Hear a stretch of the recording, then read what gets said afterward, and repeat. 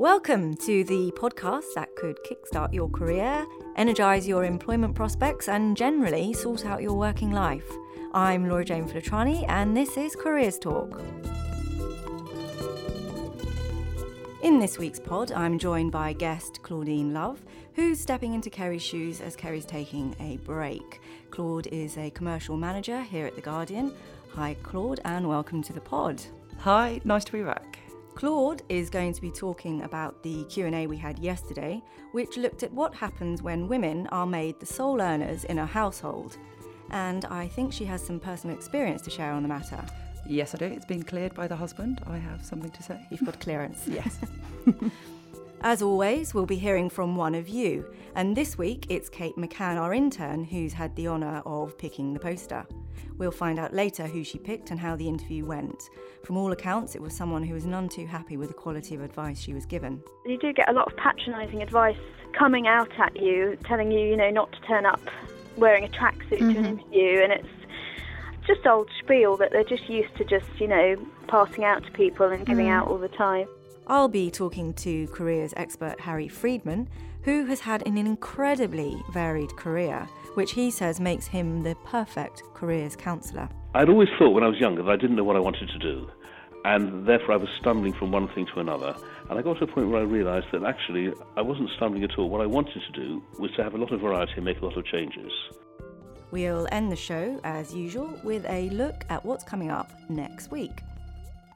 But first, Claude, tell us about the Q&A yesterday. What was it about? The Q&A yesterday was a really interesting one about redundancy and women becoming the main breadwinner, the number of whom has been rising for a number of years. So we had a whole host of experts, 10 in total, so it was obviously close to a lot of our experts' hearts, and it was engaged quite heavily by you guys out there. There was nearly 70 posts in total, so a busy one yesterday. Okay, so what was interesting and stuck out for you during the discussion? A couple of bits, really. I mean, there was the one thing I found was quite evident early on in the discussions were almost the distinction that needed to be made between those women that are and have always been the main breadwinner.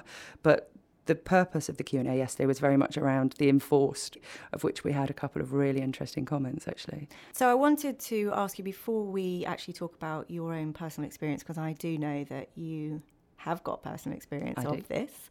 There was a little bit of discussion about redundancy, people that had actually been made redundant, and they felt quite positive about it. Is that right? Absolutely. I mean, the very first post pretty much was from a poster called Cole, 1980, who basically said redundancy changed her life for the better. It was a blessing in disguise and she needed it. And that was reiterated through a number of the posts, that it was an opportunity, a natural review point to look at your career and look at what actually matters. One of the final posts was very much around that she'd set up her own business. She was never going to be rich off the back of it. That wasn't the point, but she was infinitely more happy in her life. And so it was a really good thing. Absolutely. Yeah. But just take you back to the actual Q&A, because it wasn't really supposed to be about redundancy, although that's one of the topics. It was about women that had been forced into the role of being the sole provider in a household. Yeah. And so this is something that you could relate to. Do you want to tell us a little bit about what the situation was? Yeah, I mean, absolutely. When going back quite a few years now, my husband actually took voluntary redundancy. So obviously we discussed that up front, which I think helps considerably. He spent a few months hanging around drinking sherry. No, he didn't really, but... Surely not sherry. Apparently the best value per percentage alcohol drunk.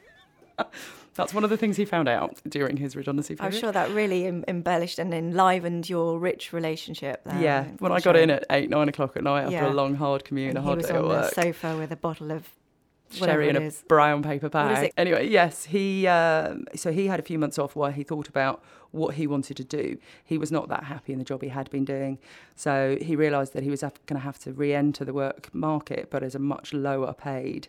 So it wasn't so much me becoming the sole breadwinner for the time of redundancy, because he had enough money to sort of hold his own. It was more when he then re-entered the workplace at a much lower salary that I became the main breadwinner, which was very interesting. It took about 2 years for him to get back up to sort of his previous earning levels. That's quite a long time. Yeah. So what was it like during that period between the two of you in terms of your relationship? Because it's the dynamic of the relationship, really, that's an interesting discussion point, really.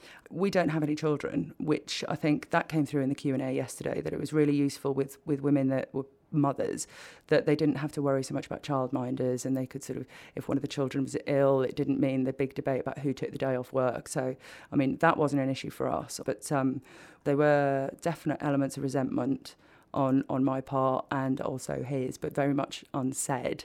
We knew what we were getting into up front. When you say resentment for... On my part, I was sort of slightly resentful of the fact that we couldn't go to nice restaurants anymore. We couldn't go on massive holidays like we used to do.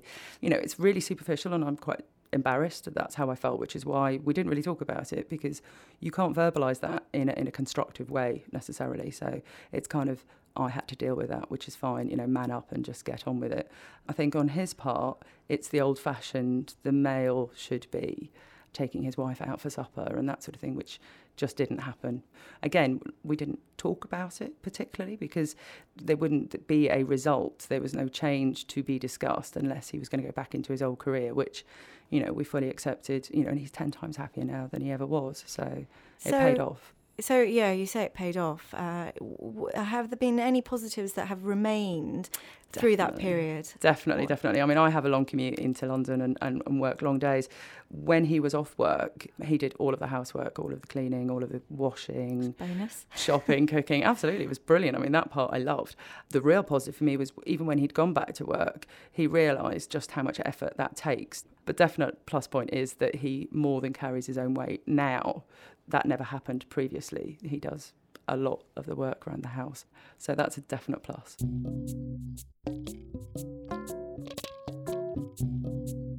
Joining us now on the line is Dr. Harry Freedman, one of our career experts. Harry is founder and chief executive of Career Energy, a company which offers tailored careers advice to individuals. Harry has made many career changes in his life, and he says nobody needs to work in a job to which they're not suited. Isn't that right, Harry? That's absolutely right, yes. So thanks very much for coming on the show. My pleasure. Before we talk about you, because that's actually what I want to talk to you about, is your career, just explain to our listeners what your company Career Energy offers. Okay, well, we're a career consultancy, and what that means is that we work with people who are either lost or unhappy in their careers. They're not doing something they enjoy, or they don't know what they want to be doing, or they're having trouble getting a job. And really what we try and do is to help them to understand themselves, to take a step back and to look at themselves as objectively as they can, to understand what sort of work they would really enjoy and find valuable, to understand their skills, and if they're looking for a job, how they can communicate that to a prospective employer. As you say about yourself, that the fact that you've had so many changes of career puts you in a very good position to give guidance. So can you talk us a little bit about your steps, where you've come from and how many changes, and just give us a flavour, Harry? Yes, absolutely.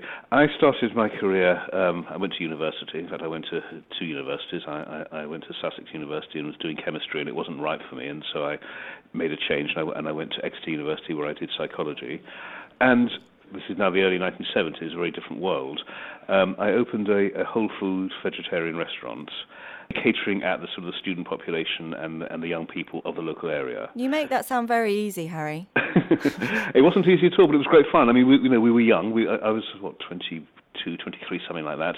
And I did it with friends. I didn't do it on my own. And a group of people living together, working together, and having fun together. And it was great. So where did you go from there then? I started driving taxis for a while. I wasn't sure what to do, so I started driving minicabs in London for a while. Did that for a year or two, I suppose. Did a little bit of building work and other bits and pieces, and eventually went back to the country again and got involved in doing up derelict country properties. So far, you've been a restaurateur.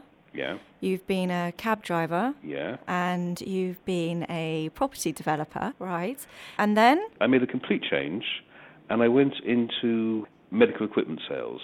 That was quite interesting and quite successful for a while, but very, very different, because really I was moving away from I suppose being a sort of an independent operator, driving a minicab or running your own restaurant is very much about you and your customers, and suddenly you're in a much more corporate environment. Yeah, that is a much more difficult environment. Much more difficult, absolutely. But it taught me an awful lot. And? I was offered a job running a religious organisation. A religious organisation? Yeah, an umbrella group for religious bodies, which was a charity, something I'd never done before. That really takes me up to where I am now, because I got to a point. I'd always thought when I was younger that I didn't know what I wanted to do, and therefore I was stumbling from one thing to another. And I got to a point where I realised that actually I wasn't stumbling at all. What I wanted to do was to have a lot of variety and make a lot of changes. And one day the penny dropped, and I looked back over what I'd done, I realised that that's exactly what I had done, was have variety, to enjoy myself, to move on when I was ready, to not feel, I'm stuck on a career path and I daren't leave, but just to go on to the next challenge. And when I began to realise that, I thought, well, it would be fun to help other people to be able to understand themselves and to understand their careers. And that's really what took me to where I am now at Career Energy. Why do you think people stay in jobs that they're not happy in? I mean, obviously the financial circumstances. The financial thing is one. I think that's a number of reasons. There's a huge social pressure to stay in jobs. I mean, from the day you're born almost, you're expected to know what you want to do. Your whole education is driving you towards careers. There is this very strong pressure to achieve, a very strong pressure to be an economic generator. And at the same time, there's an awful lot of fear of what if I don't? What if I'm on the scrap heap? What if I can't get a job? I think it's very sad, really. It is very sad, but, I think what you say is true, that people have they're sort of pushed into achieving a goal rather than enjoying the journey. Yeah, exactly, yes. And yet if you enjoy the journey, you're actually much more successful, because if you're doing what you enjoy doing, then you do it much better. So what would you suggest to people that are unhappy in their jobs and they absolutely have no clue as to what would make them happy? Where do you start? You start by looking at yourself, and that's really why you need an external support, an external advisor, because it's very hard to be objective about yourself on your own. You have to understand, on the one hand, what is it that you offer to an employer, and on the other hand, what is it that the job's got to do for you? What do I want out of this job? And the more you can understand that, the more you can look at different jobs and see whether or not they're going to do what you need them to do for you. Rather than picking a role. Rather than picking a role, and rather than being told by a teacher or a parent, law is a good career, go and be a lawyer. Thanks very much. You've given us some good tips and advice. It's been really interesting talking to you. So, thank you. You're on the forums anyway, aren't you? So yes, people can absolutely, email, and you're very, very busy, aren't you? We are busy at the moment because there are so many people looking for work. Yeah. It's a tough time at the moment. Yeah, it is a tough time at the moment. Yeah. Okay, so right. we'll have you back again, and thanks very much, Harry. Thanks, Audrey. Thanks. And now from us to you. It's time for our regular Pick the Poster slot. This week it's our intern who's picked a featured poster, and it's Kate who's joined us in the studio. Hi, Kate. Hello.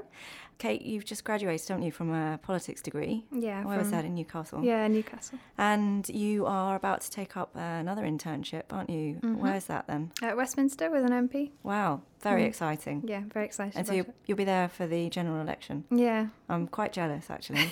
It'll be really, really exciting. Okay, so can you tell us who you picked this week and tell us why? The girl we picked this week was called Siobhan, and she was a recent graduate with a 2-1 in visual culture from the University of Brighton. And I chose to speak to Siobhan because her post on the website was something a little bit different. She was actually very angry and quite emotional about her situation, and she felt that as a graduate she should now have had a job, and she was angry that she'd applied for places like H&M and Boots and she hadn't been able to get a job in a shop, and so she has been left to volunteer and work for free. So she's quite angry. I've just graduated from the University of Brighton, and I got a 2-1, which I thought was obviously quite a good mark. I'm currently unemployed, although I'm actually volunteering 1 day a week at the council, and I'm currently on job seekers.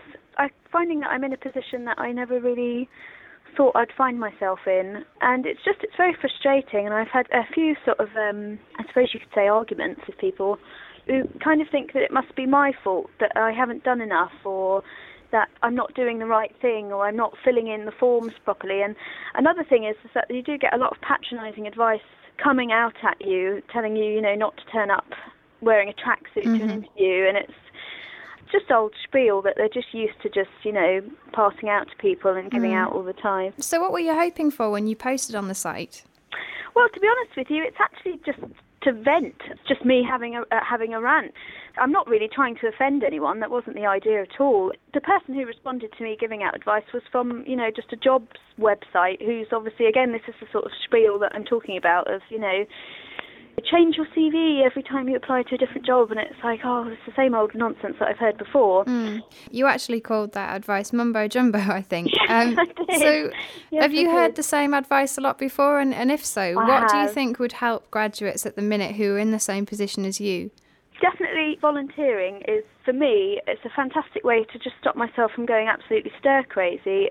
And I also think there has to come a point where you do need to say to people, look, this is actually very hard for me, and I'm finding it very difficult at the moment, and to actually reach out to, maybe other friends who might even have jobs, because it can be a very emotional process, because you do get very attached to the positions that you're applying for, because you kind of have a mental image of you doing it, and you can almost imagine, well, I'll have to get the train at this time, and I'll wear this on the first day, and then I'll do that. And then when you either don't hear back from them at all, or you do have an interview and they don't give it to you, it's very, very hard not to feel, well, useless, almost like that you can't do enough, and it can be very upsetting, and it is very, very useful to just to reach out to people again. And I think communication is a really, really good tool in that respect. That was user Siobhan87 talking to Kate earlier today. So, Kate, unhappy, what can we do for her? Well, yeah, Siobhan was unhappy with her situation as a graduate, and she felt that she shouldn't have to work for free, and she was upset that the advice she felt she was getting was regurgitated and not helpful to her personally.